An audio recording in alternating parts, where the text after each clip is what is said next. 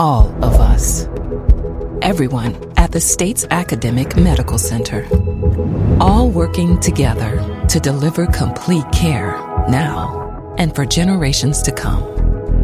All over the state, including hospital and clinic locations from the Delta to the Gulf Coast. All for one reason. You, the University of Mississippi Medical Center. All for your health.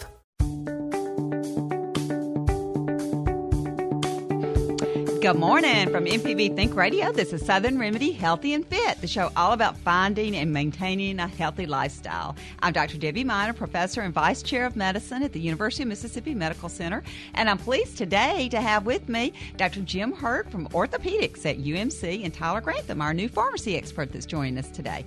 Today we're going to be talking about orthopedics, or our bones, and anything related to injury or hopefully preventing injury and what you need to do, who you need to see, when you need to see. So we'd love to hear from you.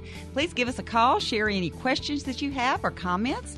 1-877-MPB-RING. That's 1-877-672-7464. Or send us an email to healthy@mpbonline.org. This is Southern Remedy Healthy and Fit from MPB Think Radio. We'll be back with you right after the news.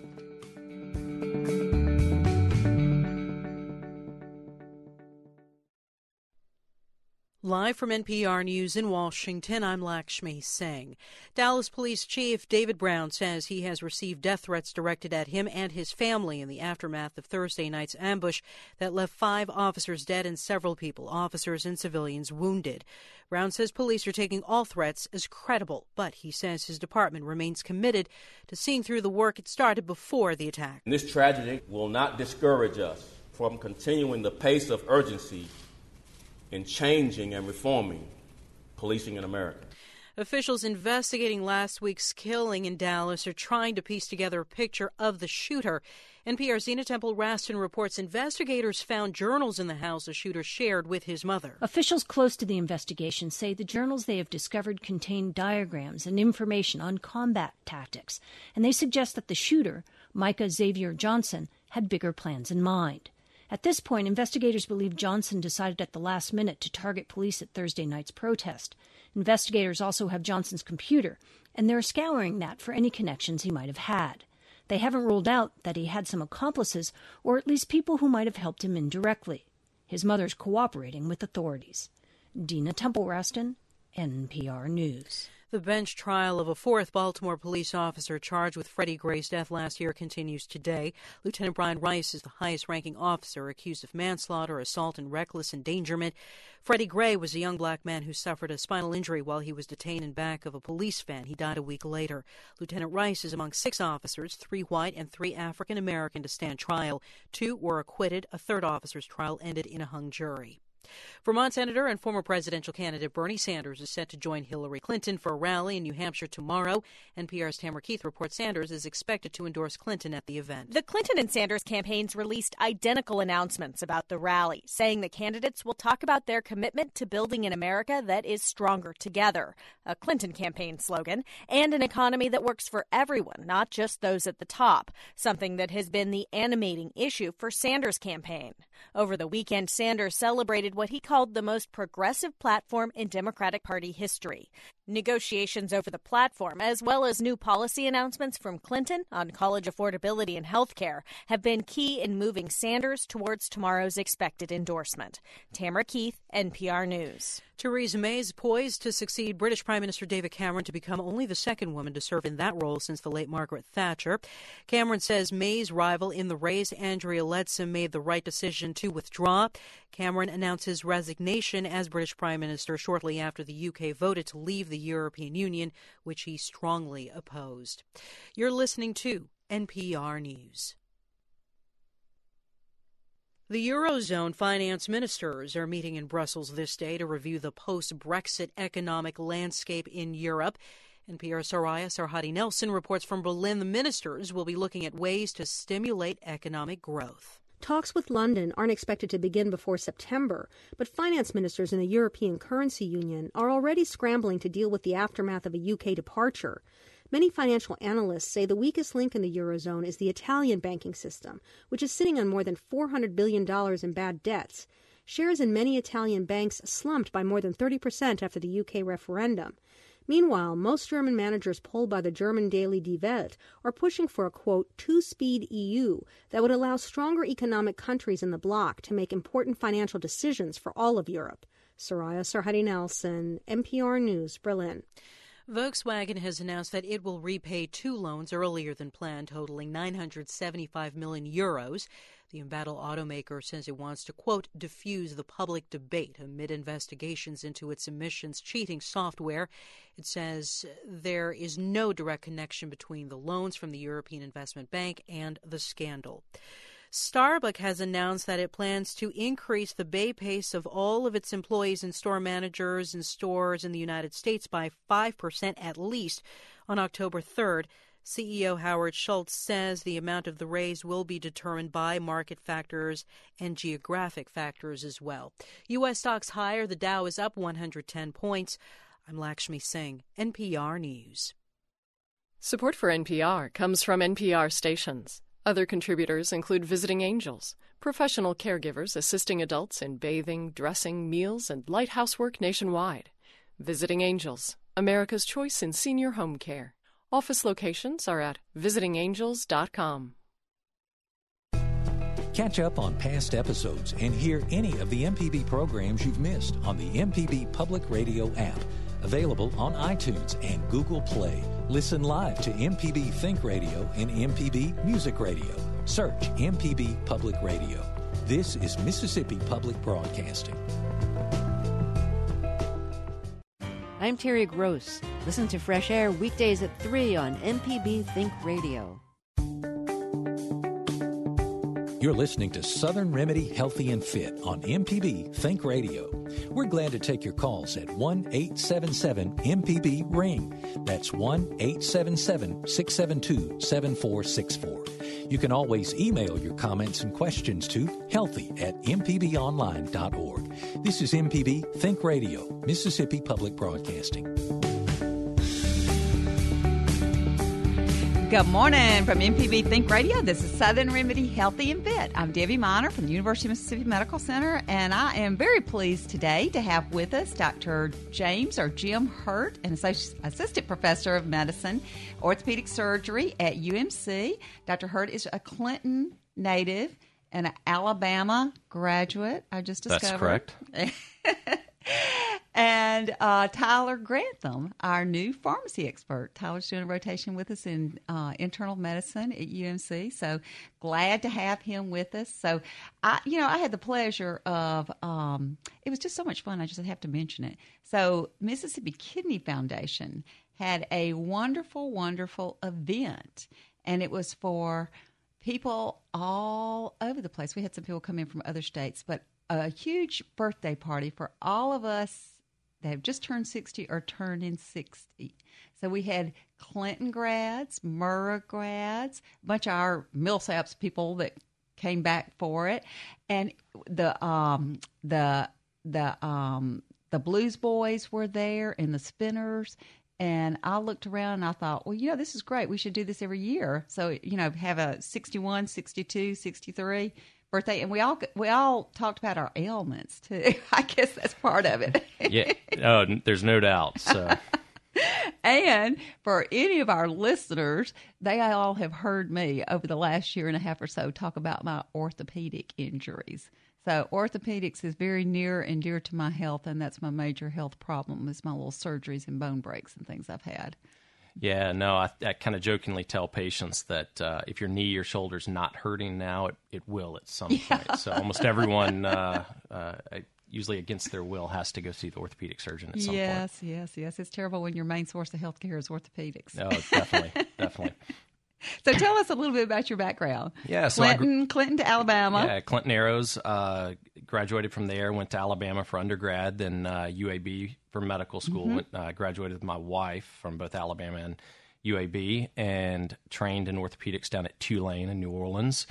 And then did a fellowship in sports medicine here in Jackson at Mississippi Sports Medicine, and then have been working up in North Carolina for the past 3 years in private practice, doing sports medicine, kind of general orthopedics. And a spot became available here, and this is home, and we were real excited to kind of jump on that opportunity and come back home. Well, we are so glad y'all are back in Mississippi. We're thrilled. Absolutely thrilled. And Tyler is from Madison, so we're glad he's here with us. And he graduates in next May, with his doctorate in pharmacy. So we're thrilled to have him with us here today. Thank you. So in thinking about, goodness, I just have to confess, I've had the knee operated on, and I've had the arm operated on, and I've had several other little injuries that I love to say. Tyler and I were talking about injuries, and I wish it was some wonderful story that I was out and jogging and I fell and hurt myself, but it's usually something like I'm walking across the UMC campus. Yeah, and just totally unpredictable. Yeah, it's funny because in very young patients, like your teenagers, high school kids, trauma that they endure tends to be very high energy. So a bad football tackle, something that tends to be a little worse. But as we get older, the mechanism of injury becomes less and less. It can be just something as simple as I squatted down and twisted my knee a little bit, right? Or was just walking and doing some other things. So. Oh, that's sad. It does change as we get older, that's for sure. Well, how do you know when you hurt yourself? I usually kind of push things to the limit, and of course, Trip Provides that you work with over there. I love Trip, but I'm sad to say, but I've had text him or something and said, "Okay, Trip, I think it's broken." And he'll say, "Well, yeah, you probably best come in." But sometimes you just don't know. Like I fell recently again, and I thought, "Ooh, I don't know if this arm's broken or not, honestly," because it was pretty painful and all that. But I decided I'd just wait a while. Sure. So how do you know when you have an injury that needs to be acutely seen versus something you can just wait? Yeah, that's a great question. So really two types of injuries, right? There's one where there's a mechanism. You either fell or in a car wreck, something happened that caused the injury, and then the other side of that is just pain, right? So everyone has a ache or a pain, whether it's in their knee, their foot, their shoulder. Those things you can tend to watch for a little while, sometimes weeks, sometimes months, if it's just hurting, right? If there hasn't been a mechanism where you have injured it. The things that you definitely want to get checked up, whether that's with your primary care physician or whether an orthopedist, is typically if there's a true injury. So if you've fallen down, you've been in a car wreck, something else has happened, and there are a couple of things that would maybe direct you towards going to the doctor. So if you have loss of function, so loss of motion, weakness, there's a deformity, your finger, your wrist, your arm, something like that. If you can't walk, if you can't bear weight on your lower extremities, those are the things that, you could wait a day or two, but if they're not getting better, you should probably go get them checked out. Well, we've already mentioned the age differences and how people present or some of the types of injuries and things. So are there different, what you call risk factors for orthopedic problems in different age groups? Oh, absolutely. So younger people tend to have very high energy trauma. They tend to be involved in activities that are riskier, right? So kids play football, basketball, soccer, these sports that can cause pretty high injuries. They tend to drive faster. They participate in kind of higher risk activities, maybe drinking and other things that could lead to car wrecks and other type accidents. And as we get older, a lot of that tends to maybe slow down a little bit. We don't play sports as much. We're not involved in as many activities that could lead to these injuries. And so, so the mechanism certainly changes over time. So younger people tend to have more higher velocity, kind of higher energy trauma that sometimes is a little worse. And as we get older, the worst things can sometimes come from accidents that aren't quite as bad. So bones change over time, and they just become a little more fragile, a little more brittle as we get older. Well, if you think about it, I'll ask that question. We'll go to one of our callers on the line first because I could ask bone questions all day long. Let's go to Frank in Jackson. Good morning, Frank. Good morning. Good morning. Two things. Okay. Number one, I'd like to thank you so much for this show. Well, you are so welcome. Thank you for listening. I've been involved in the medical industrial complex for about 10 years now, And everybody I deal with on the professional side, the specialists, are very good at what they do. They answer your questions, but they don't provide the narratives that you guys provide. And it really kind of ties everything together, because the cancer specialist is primarily concerned about the cancer, and the orthopedist, he's concerned about the bones, et cetera, et cetera. And they feel that they're doing their job in their little universe. They're happy. And if you have another problem, go to the emergency room. But I do appreciate what you guys do. There is another way of having bone issues. I have multiple myeloma, and I discovered I had that because I had this back pain, which I thought I had done because I was doing superpower push-ups. And every time I would sneeze, it was like my heart exploded from my chest. So finally at church, they told me, Brother Mickens, you're scaring the kids. You need to go to the doctor. So I went to the sports clinic because I thought, I just hurt a bone. And they said, no, you need to get a referral. I went to a back specialist, and he took a picture with his $25 X-ray machine, and he said, I don't see anything, but I kept having this pain. So I finally went to MEA Clinic, and they gave me a blood test, and they did a little physical tap your knee and stand up straight, et cetera, et cetera. And they said they didn't see anything. So my wife said, give him a full blood test. And they said, well, that's going to be, $400 or $500. She said, give him the blood test. I get a call late at night, and they say, you have too much calcium in your blood. And it seems that is one of the symptoms of my condition, is that the cancer, having too many plasma cells, leaches calcium from your blood. And I was developing lesions in my spine and developing microfractures. So that is another thing that you might want to tell your patients, that it doesn't have to be a physical trauma. It doesn't have to be a pain, but getting a complete blood test is very, very, very important, because that calcium number being so high, was like 1,500 times higher than it should have been, was a real marker, and they put me in the hospital immediately and started stabilizing those bones. Mm-hmm. So please don't forget to tell people that there are some cancers that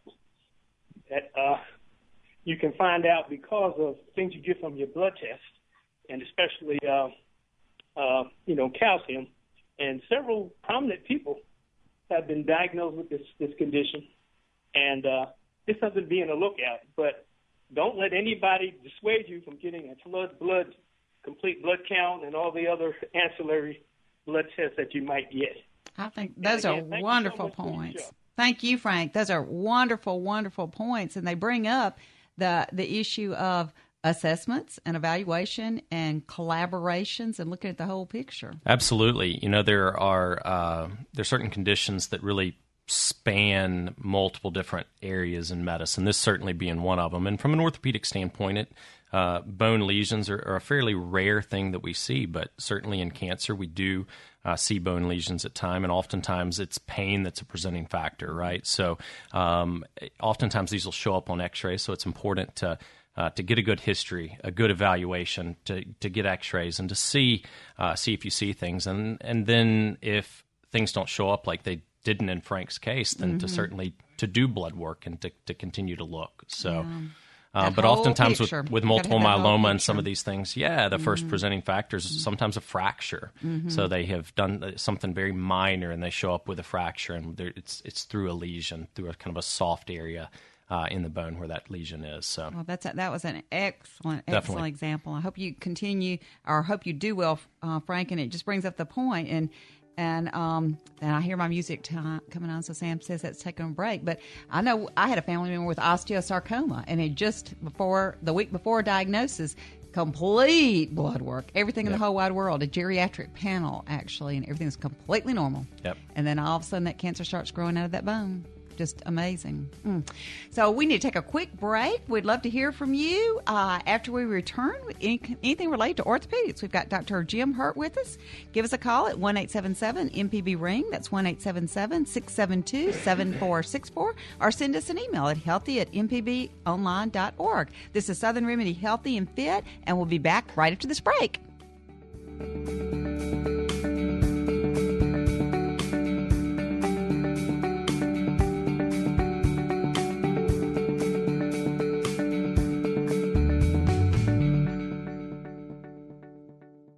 Support for MPB comes from the Mississippi Museum of Art's presentation of When Modern Was Contemporary, works by 52 modern masters. Selections from the Roy R. Neuberger collection, the latest in the Annie Laurie Swaim Heron Memorial Exhibition Series. Details at msmuseumart.org. I'm Dr. Susan Buttress. On this week's Relatively Speaking, we're discussing fetal alcohol spectrum disorders with Kathy Mitchell, president of the National Organization on Fetal Alcohol Syndrome. You might not be aware of the real impact that substance use during pregnancy can have on your child. Kathy will speak from first-hand experience on how it's affected her own life. Join us for Relatively Speaking Tuesday morning at 9 on MPB Think Radio.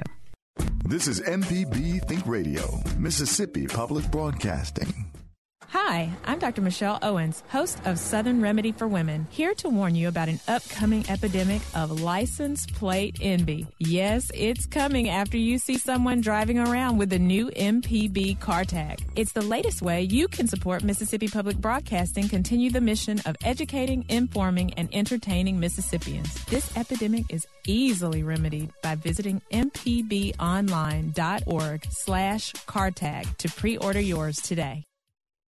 Everywhere you go in the online world, you leave a trail of data about you that someone else can collect and sell to others. Because there are no online privacy laws in the United States, there's no stop sign. There's no go slow sign. The message is anything goes. A look at data brokers and the latest on the Dallas police shootings. Later on All Things Considered from NPR News. Today at 4 on MPB Think Radio.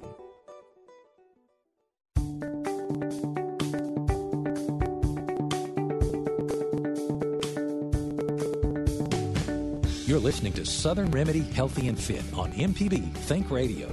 We're glad to take your calls at 1-877-MPB-RING. That's 1-877-672-7464. You can always email your comments and questions to healthy@mpbonline.org. This is MPB Think Radio, Mississippi Public Broadcasting. Good morning from MPB Think Radio. This is Southern Remedy Healthy and Fit, the show all about finding and maintaining a healthy lifestyle, and no matter where you start from. So we're here today with Dr. Jim Hurt and Tyler Grantham, and we're talking about orthopedics. So issues related to your bones, issues related to injury prevention, how to think through whether you need to be seen or not. So we'd love to hear from you. Give us a call at 1-877-MPB-RING. That's 1-877-672-7464. Dr. Hurt, do you have any suggestions for injury prevention related to like sports injury or everyday activities, say running? I thought about that. I was out Saturday morning, and of course I hadn't been running regularly, but I figured I might get out and run 7 miles. And I made it about 3.8, and I decided, not good, because I started feeling a little dizzy, a little sick at my stomach. It was miserably hot. This was close to 10, and I should have started at 6. Yep, the sun was already high in the sky at that point in time. Yes. So that's like a sports injury waiting to happen. Right. Yeah. Right. So certainly dehydration is a factor in Mississippi in the summer heat. So staying hydrated is one of the key factors in preventing injuries, and it's hard to do. So most people run kind of at a level of dehydration baseline, and in this heat, especially if you're outdoors working, running, playing, something that's so important to stay hydrated. We see it so often, especially as football season rolls around in August, kids cramping on the field, just not being hydrated. And so we preach at these kids to drink all throughout the day. And really we should be doing that ourselves. So staying hydrated, stretching, certainly before you run, and then just a general level of fitness, so staying fit. is important. So, if you're obviously a runner, but if it's probably not a good idea for someone who's not running to go out and run 4, 5, 7 miles, in this heat without the proper training prior to that. Yeah. Well, and I think the older you get, it takes longer to reacclimate. Or maybe I'm making up that mind. But I haven't been running regularly, but just a little. But that heat, I think you have to acclimate yourself to it that does. heat. It'll just zap the energy, that's for sure. And a lot of that's dehydration. So just staying hydrated or rehydrating. So will help. Well, what about these kids? Like Tyler mentioned, and did they? I guess this has been in the news, of course, in the past couple of years when we've had some terrible, terrible situations where kids have either overhydrated or underhydrated and had injuries related to that. But aren't they taking a lot more precautions now? Yeah. So the athletic trainers are basically at almost every school we have, and so doctors tend to be on the field at football games, but not necessarily at practice. But they are very much trained on paying attention to kids' symptoms. There are certain signs and symptoms of dehydration and heat illness and heat stroke. And so they're pretty attuned to that. And the coaches understand, for the most part these days, it's kind of like concussions. What they used to, both with concussions and with heat illness, that just it was a measure of how tough you were, right? Get back in, keep at it. We're not taking a water break, and that those days are mostly gone at this point in time. So we're a lot better at it. But certainly when it's 100 degrees with a 120 degree heat index, oftentimes they're canceling practices now, or practicing earlier in the morning or later at night to try to avoid some of these issues. Almost impossible to completely avoid them, when it is that hot. But, there's plenty of water and Gatorade and some of these electrolyte drinks that are available to the kids at most every school at this point in time. So we're certainly doing a better job, but, perfection's the goal and preventing everything is the goal. That's hard to do, but certainly something we're striving to. Well, something we were talking about during the break, and sometimes people will have symptoms and they'll intentionally try to hide those symptoms or keep on known for various reasons. Oh, absolutely. And that's why you have to have somebody else watching them. Yep. So, teenage kids aren't necessarily going to tell you exactly what's going on. They either don't want to stop playing or don't want to get in trouble or don't want to be viewed as weak, or the peer pressure to stay out there, to continue playing or continue doing things. We see this oftentimes in training, certainly, and maybe in military training, where if you have to have a medical absence, you have to restart training and do some of these things. And so people don't want to have to repeat, or they don't want to have to be viewed by their peers as someone who's weak or is not tough. And so, I think it's education, right? It's just education and knowing when to stop and then preventing it before it starts. Goodness, yes. Kids, I'll think they're invincible. Sure do. Etc. So a lot has changed in recent years. I know, like on my side of the campus, as far as the way we think about bone health and some of the ways that we manage bone health as men and women get older. But do you have suggestions or recommendations for maintaining bone health and when you should start? Yeah, that's a fantastic question. I to my 30-year-old daughter. Yeah, so we oftentimes don't think about our bone health really until there's a problem already. So in women, oftentimes that's when postmenopausal age range, and that the strongest a woman's bones and the thickest they're ever going to be is at the age of 29. Oh, my goodness. Right. So they're going to build up bone strength until about that age, and then it's going to decrease throughout their lifetime. And so certainly through the childbearing years with, babies get their bones from their moms, right? So all the calcium that the babies get in their bones comes from mom. Breastfeeding will take calcium from you, and so you can lose some bone strength and bone health from that. And so during that age range, it's important to keep up with your calcium and vitamin D intake and certain preventative measures, but really it's at an age range that people aren't worried about it. They're worried about other things, right? It's 29, my goodness. Yep. So, and the same with men. So people seem to be really concerned about women, right? And women falling down, breaking things. And men, honestly, if you look at the numbers, aren't much better. So as we get older, we certainly lose bone strength, bone density, and are at much higher risk for falls and fractures and things like that also. Well, we'd love to hear from you. Any comments or questions that you have, 1-877-MPB-RING. That's 1-877-672-7464. Send us an email at healthy@mpbonline.org.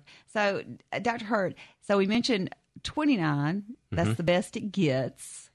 So then after 29, what do you do? So do you? So you try to maintain. Okay, so how do you maintain? So calcium, vitamin D intake, regular exercise, so maintaining a healthy diet with fruits, vegetables, high protein, lower in carbohydrates, and staying active. So bone grows with stress. So when you stress the bones, they actually will grow. And so exercise, so things like running, swimming, biking, things that are going to keep you physically fit, but are also going to give your bones some stress, are actually going to prevent bone loss over time. And so then making sure you're getting vitamins and minerals, from vegetables and sounds like the exact same thing we preach for cardiovascular health. It is really. It really crosses all the fields, I think. So a good healthy diet and exercise really is important. So for bone health, cardiovascular health, cancer prevention across the preserving your brain. Yep. Across the board. Absolutely. Same thing. Those blueberries and everything else. Right. So, oh goodness, I just lost my train of thought. I was going to ask you something else about. Well, so you mentioned something about like bone, and in the context of that, sometimes you don't know whether is it bone or is it muscle or is it tendon? Yeah, that's a great question, and that's hard to differentiate sometimes just as a patient. And, I've had aches and pains, and I wasn't sure 100% what it was myself, and so bones tend to. When Frank called earlier, he was having pain that was bone-related. It is a deep, throbbing type pain that's hard to put your finger on. You can tell where it's located, but it doesn't necessarily hurt all the time when you push on it. Muscle and tendon tend to cause weakness or pain with function. So if you're moving your arm or you're lifting your arm and you have a rotator cuff tear, that's going to hurt, or you're going to have weakness and pain with that. And so same thing with your lower extremities. If it's hurting when you're walking, it's hard to know what it is, but the location and physical exam and sometimes x-rays will oftentimes give us as physicians an idea as to exactly what's going on. So it sounds like a lot of time that someone may show up for orthopedic evaluation, but it's really not necessarily the bone that's causing the problem. Yeah, all the time. So pain is pain, and pain will certainly bring you to the doctor if it doesn't go away pretty quickly. And so, that's from an orthopedic standpoint, especially with sports medicine, we see broken bones all the time, but we also see ligament tears in the knee and the shoulder, and tendon tears, and kind of all things. In the musculoskeletal system, and all of them can cause pain. They can cause instability. So if you tear a ligament like your ACL, you might have looseness in your knee, and that can cause pain. So it's hard to tell just from the patient, but doing a physical examination, can oftentimes lead you to kind of decide and to know what's going on. Yeah, and some of the things you brought up earlier about how to know whether it's something that needs to be seen acutely or whether you can give it a little bit of time. Well, let's go to Shirley on the line. Good morning, Shirley. How are you? Hey, Shirley. Fine. I had a question about some shoulder issues. Yeah. I had pain in my shoulder and have restricted movement. I had an MRI done, and it shows bone spurs, bursitis, but it also said superior labral, L-A-B-R-A-L, recess. Mm-hmm. So what is that? It said there was no tear. Yeah, so that is probably just a normal variant. So there you can have kind of a superior labral recess, which is basically one of the ligaments in the top part of your shoulder. It's a little different than average. It's not a pathologic thing. It's not necessarily a problem. And probably the radiologist was just pointing that out and reading that, so that the orthopedist or your primary care physician who ordered that wouldn't look at it and think that was a tear. So, now the bursitis and the tendonitis and the bone spurs are kind of in a different region of your shoulder. And those are oftentimes activity related, sometimes even injury related. But the superior labral recess is pretty normal. So that's probably not what the cause of your pain is, and probably just something that the radiologist was reading and that would have been seen by your doctor also. Okay, I just wanted to make sure I'm doing physical therapy and it's getting much better. Absolutely, yeah. That would be So if I saw you in clinic, that's exactly what I would do. Maybe some anti-inflammatories, even consider a shot, and then definitely physical therapy. And it's obviously I haven't examined you or seen your MRI, but I would expect that to get much better. It is. Good. I also had a question about using estrogen. As you get older for bone health, vaginal estrogen? Mm-hmm. So not something that I'm an expert in, but certainly as we get older, especially women, their estrogen levels decrease, and as estrogen levels decrease, so can bone health, their bone density. And so that's certainly something for a conversation to have with your gynecologist or your primary care physician, as far as whether it would be something that you would want to start to help prevent sort of bone issues. And it does, but there's also some other risk factors that come along with estrogen replacement therapy. Yeah, talk to your doctor about that, Shirley, because the recommendations have changed a lot in recent years about estrogen. And I remember years and years ago, estrogen was the first line thing for like protecting our bones as we got to menopausal age, as well as lots of other things. And now there are other things, other medications that are used. And estrogen is not, for most people, first-line therapy because of, like Dr. Hurt said, some of the potential adverse effects. So it's usually not first line for that at all. There are other therapies for that. And usually the recommendation is if you need estrogen for another primary reason, that you use it for the shortest period of time, which would, of course, not be then effective for bone health, and the shortest period of time to cover maybe some of the hot flashes or vasomotor symptoms, and then you would use something else if needed based on assessment of you're looking at your bones and the state of your bones with your osteoporosis, osteopenia, or whatever. Right. There would be other things that would be generally recommended. So that's definitely something to talk to your doctor about. But hopefully your shoulder's going to get better. I cannot personally say enough good things. Like Dr. Hurt said, he would refer to physical therapy. Honey, those physical therapists, I think we downplay the value of PT and OT, and they can work wonders. Oh, absolutely. It is amazing. Absolutely. I always tell patients that, I do the simple stuff and the physical therapists do the very complex stuff. Yeah. So I fix things and then they make them better. Yes, absolutely. I've had my little OT, PT friends on here before, and yes, Dr. Geisler does wonderful surgery.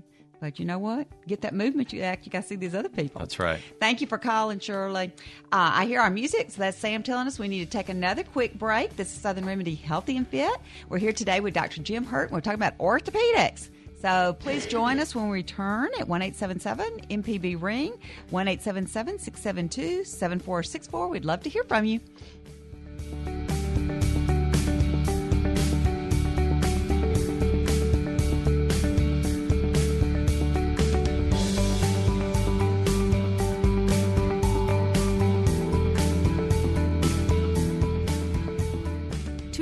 And 27 years ago, the first U.S. president took office. Next year, the 45th will. Follow history in the making right here on this station. Listen every day. Weekdays at 4 on MPB Think Radio. Catch up on past episodes and hear any of the MPB programs you've missed on the MPB Public Radio app. Available on iTunes and Google Play. Listen live to MPB Think Radio and MPB Music Radio. Search MPB Public Radio. This is Mississippi Public Broadcasting. I was recently diagnosed with invasive ductal carcinoma. Those of you who've been listening to the news are probably totally confused about breast cancer and breast cancer screening. What choices exist to detect breast cancer? Is there a right way to fight it? The option that was presented to me by my surgeon was lumpectomy. Learn more in an MPB Southern Remedy documentary special, A Plan to Survive. Thursday night at 7 on MPB TV. Everywhere you go in the online world, you leave a trail of data.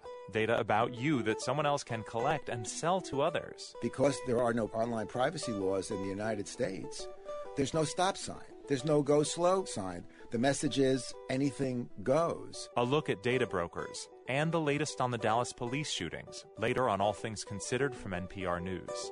Today at 4 on MPB Think Radio. This is MPB Think Radio, Mississippi Public Broadcasting.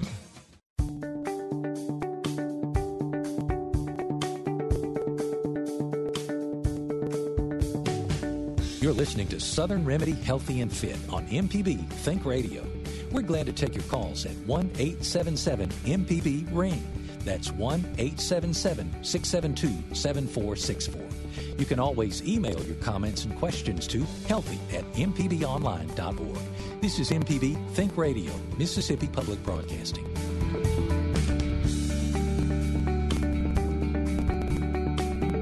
Good morning from MPB Think Radio. This is Southern Remedy Healthy and Fit. I'm Debbie Miner. I'm here today with Dr. Jim Hurt and Tyler Grantham, and we're talking about orthopedics, anything related to our bones and our bone health, etc.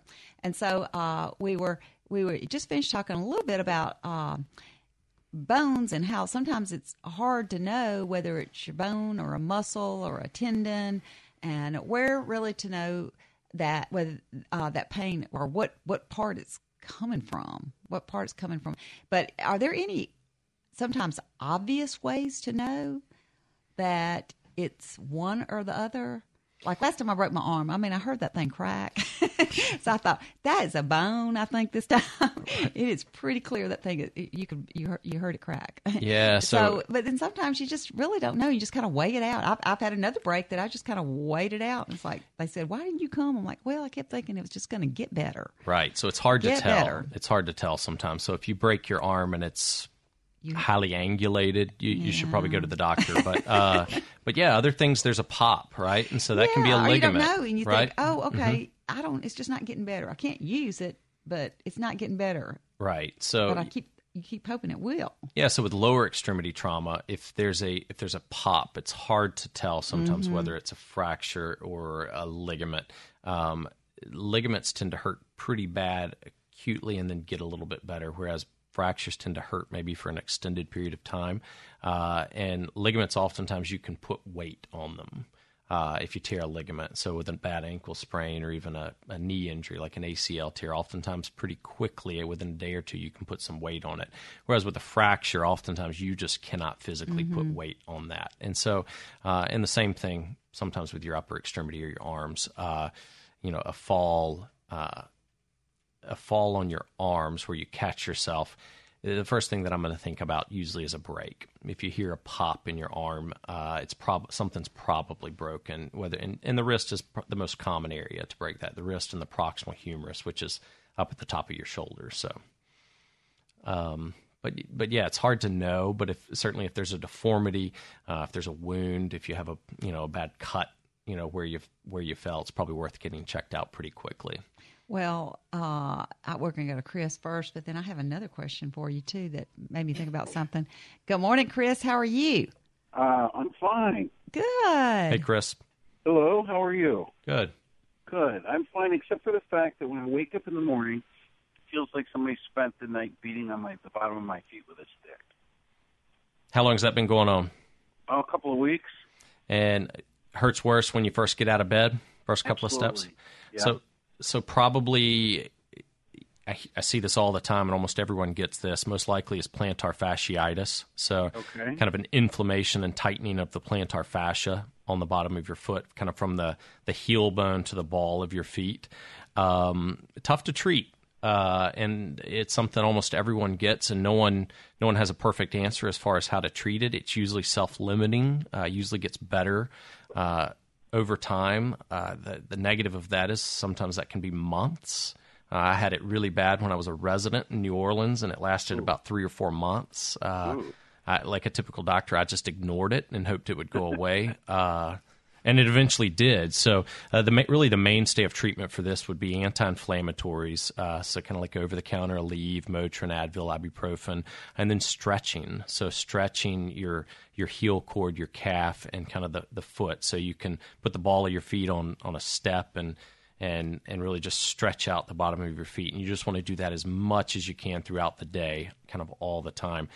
There's a lot of different, if you Google plantar fasciitis, you're going to get a million hits on Google. Okay. And typically that's because there are a million different treatments and none of them are perfect. So there's not a perfect answer. Occasionally in resistant cases that aren't getting better with stretching and anti-inflammatories, a shot. Shots on the bottom of my feet make me queasy to even think about because they hurt pretty bad, but usually it doesn't result in that. And then in rare circumstances, surgical intervention. But yeah, I would aggressively stretch the bottom of your feet and kind of your heel cord over the next couple of weeks every day, just multiple times a day. Sometimes a little ice. You can freeze a 20-ounce water bottle and you can roll it on the bottom of your feet. So that gives you a little stretching, massage, and ice therapy. And then anti-inflammatories. That's certainly where I would start. So this is what I hear is the voice of experience. I'm smiling because I know he's had this himself. It hurts bad. It hurts terribly. And I will say, actually looking for the prescription though that my feet needed to sit in the sand about 2 inches deep at Waikiki or something. Oh yeah, there's that no helps. doubt. If you swing by the office, I'll get you a prescription. You can give it to your wife. Yeah, and making those toes go up. So you don't want to curl your toes down. You want to stretch it out as far as possible. That's right. See, this is a voice of experience too. And I'm gonna say now, I tried everything I could find. I Googled and Googled and Googled. Now what I have discovered is exercise does not make it worse. My husband said, "You're crazy. This is killing you. You can't walk." But okay, running does not make it worse. Actually, it improves. But I'm gonna tell you that taping. That if you Google taping your feet for it, and it's like you just get that paper tape and you across the bottom and then across the back. That I would sleep in that tape, and then I wore it all through winter. In fact, in the spring, everybody left. They said, "What's on your feet?" And I'm like, "You didn't see it all winter because I had my tights on and my boots. That's how I tape my feet, and it makes it bearable." Yeah, they sound crazy, but that helped me. And that's so you're talking to us too that have experienced this now, right? And that's a treatment that you'll oftentimes see as night splints. So something that when you sleep, you typically point your toes down, and so that plantar fascia, your heel cord, will tighten up at night when you're sleeping for 6 to 8 hours, and so if you can keep your foot or your toes kind of closer to your head and your foot pulled up with a little night splint, sometimes that helps. There are a million different ones out there. I don't know that one is necessarily better than the other, but yeah, the beach. Yeah, that's where you should go. Yes. Walk in that sand. Good luck. Thank you, Chris. Oh, let's go to Archie in Hollandale. Good morning, Archie. How you doing this morning? We are great. How are you? I hope Dr. Hurt can help me, and I'll feel a whole lot better. Oh yeah, Dr. Hurt can make you feel better. He's passing out prescriptions for where you need to go. That's right, to the beach, Archie. All right. I got my left foot, the toe next to my big toe. Mm-hmm. It points down toward the earth when I walk. Okay. I believe I got a corn on it. Okay, is the corn kind of on the ball of your foot or on the toe itself? Oh, it's on the toe itself. Okay, so Dr. Hurt. Yeah. I don't want to use the term or expression "it's killing me," but it's hurting me. It's hurting pretty bad. Yeah, it hurts real bad. So it's been doing that for quite some time. And getting worse. Yes, sir. Yeah, so that is something, Archie, that it might be worth getting checked out, getting an X-ray, and seeing a foot and ankle specialist. Occasionally, over time with your toes, you can develop some little deformities, either a claw toe or some other things where the toe will kind of hook up and then turn down, and can lead to pressure points kind of on the bone that can cause these corns, and they can be very, very painful. And sometimes it's as simple as just putting a little pad in your shoe, and that can take some of the pressure off the corn. Sometimes it's as complicated as needing a little surgery to correct that deformity to get the pressure off. It tends to not be a big, bad surgery, but it's surgery nonetheless. Not that anyone wants to have that. But yeah, that's probably something, if it's been going on for a while, seems to be getting worse, probably worth getting in to see a foot and ankle specialist to have that looked at and treated. Good luck with that toe. I don't have one here Where? Can I make it? I mean, I'm down here in Hollandale, Mississippi. Yeah, we'd love. Make an appointment to come. Can I make an appointment with you to come to your office? Absolutely. So I've actually got a partner, Dr. Reed, who is a foot and ankle specialist, REED. She is great, and you could always call up and make an appointment with her. She would be the one to see. That's for sure. What's the number if you have it, please? It is area code 601-984-6525. 984-6525. That's correct. Good luck to you, Archie. Get that toe seen about. Thank you very much. You're okay, welcome. have a good day. Let's go to Phil in Gulfport. Good morning, Phil, and thank you so much for holding. Good morning. Hey, Phil. I've had a lifelong problem with my ankles. I'm 60 years old. When I get up in the morning, I can barely walk. It's been that way all my life. I'm extremely flat-footed, and I've developed where my right foot turns outward. Okay. And I went to the doctor, and he actually pointed out that my foot is rolling toward the center, and it's almost like I'm standing on my tibia. Okay. Okay. He has recommended a triple orthodesis, I think is what it's called. Yep. Looks like a pretty extensive surgery. Have you had any luck with, or seen any luck with that? Yeah, so what you have is what's called pes planovalgus, or flat feet, and sometimes it's just you're born with it, right? And then we also see flat feet that is progressive and gets worse in adults, and so that it sounds like maybe you have a component of both, but as it gets worse and worse and worse, there tend to be 4 different types of flat feet. And almost all of them, if they are getting worse, need some sort of surgical intervention.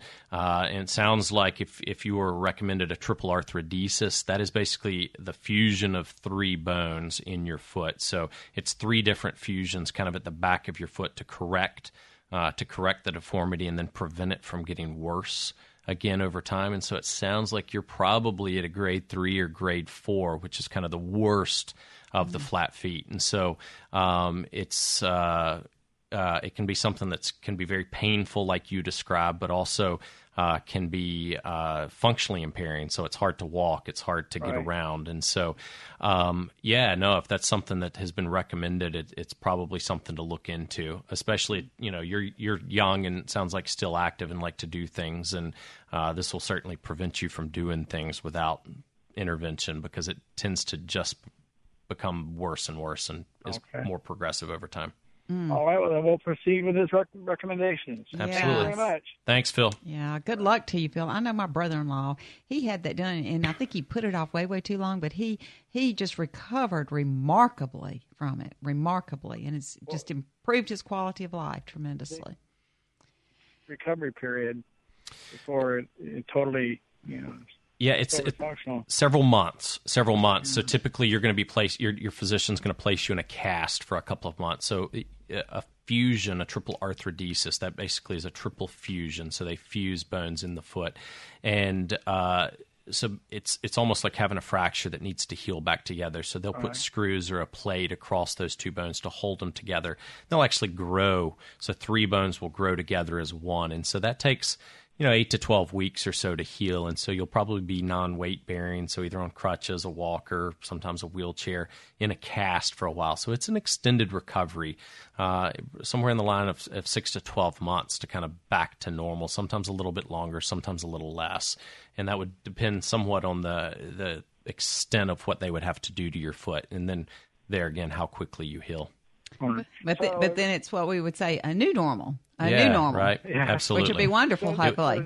There's no reason to extend it, and say, well, I'll get it done next year or the year after when it really gets bad. It's just going to get worse and worse. Okay. You're right. So, and it sounds like you're kind of at the end stage of it, but, what can happen is if you have other medical comorbidities and other things, you could start developing ulcers or other problems in your foot that might limit the ability to do surgery if you let it get too bad. And so getting it taken care of would probably be a good thing.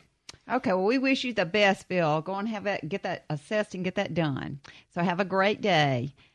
Good morning, Joseph, and thank you so much for holding. Yes, ma'am. I got a question that probably has nothing to do with this show today, but I've been reading up on something they call a Kegel exercise. Anybody know anything about that? Well, that's a pelvic exercise. Hello? Yeah. Yeah, we were saying that's a pelvic exercise. Yes, ma'am. I got what it is. I got the enlarged prostate, and I read a pamphlet on it. Yes. And it said something about the Kegel exercises. Mm-hmm. But I didn't. What it was, I was at the doctor, and I didn't read it until I got home.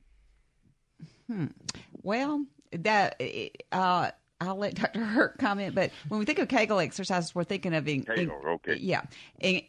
increasing the stability and the strength of the pelvic muscles. Yeah, the pelvic floor. Mm-hmm. Yeah, that's a good thing. Pelvic floor. Maybe the extent of my knowledge of those, but yeah, it's just strengthening up the muscles in your pelvis. Never a bad thing to do. Right. Yeah. Okay. Well, thank you for calling, and we appreciate you holding. Good morning, Peter. In Madison. Hey, Peter. Doctor, I had a microdiscectomy for a herniated disc about 6 weeks ago. Yeah. And I'm still having an awful lot of sciatica pain. What would be the prognosis of that finally going away? Yeah, so hard to know because I wasn't the one who did your surgery, but it's not abnormal to continue to have some pain and sciatica post-op. So it doesn't mean that the surgery went wrong or that there's a problem. With surgery, anytime there's a cut, even if it's a micro kind of small cut, you're going to have inflammation and swelling, and even inflammation and swelling around a nerve can cause pain that shoots down your leg. And then secondarily, if you had a big disc that was pushing on that nerve for an extended period of time, sometimes it takes a while for that to heal up once you get the pressure off of it. So 6 weeks out is a pretty short time, even though it probably feels like it's been forever for you.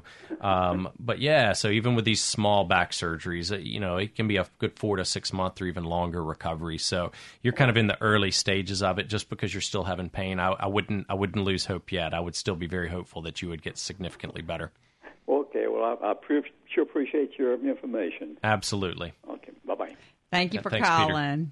Peter. Thank you for calling. Well, so just going to throw in something really, really quick because I know Sam's saying we got to close it up here. So sometimes when I think it was a caller before mentioned or with the foot that like you may have to some plates, some screws, and things like that. So when you have those kinds of things in you, do they stay forever or do they have to be removed? So it depends, right? It depends on the symptom, whether they're symptomatic or not, and it also depends on whether them being there is going to cause a problem. So with hardware in kids is oftentimes removed.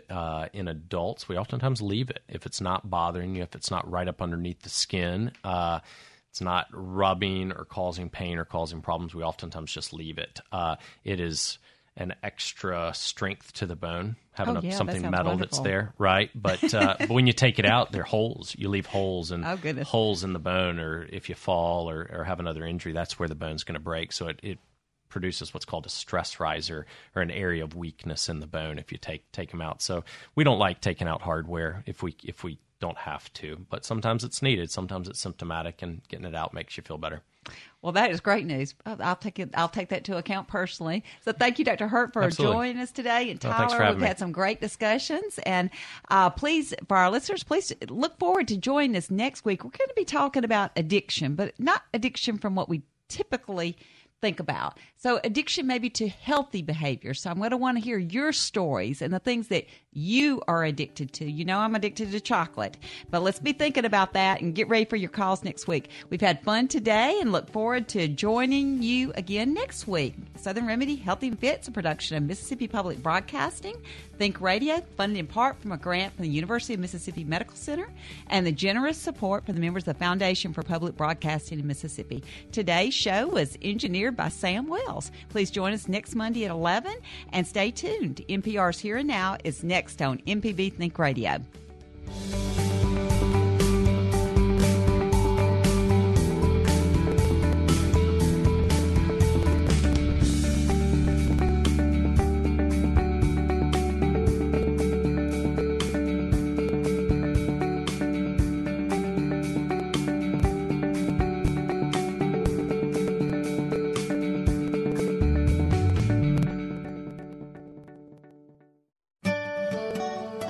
This forecast is underwritten by Blue Cross and Blue Shield of Mississippi. Live healthy on the go with the MyBlue mobile app. More at bcbsms.com.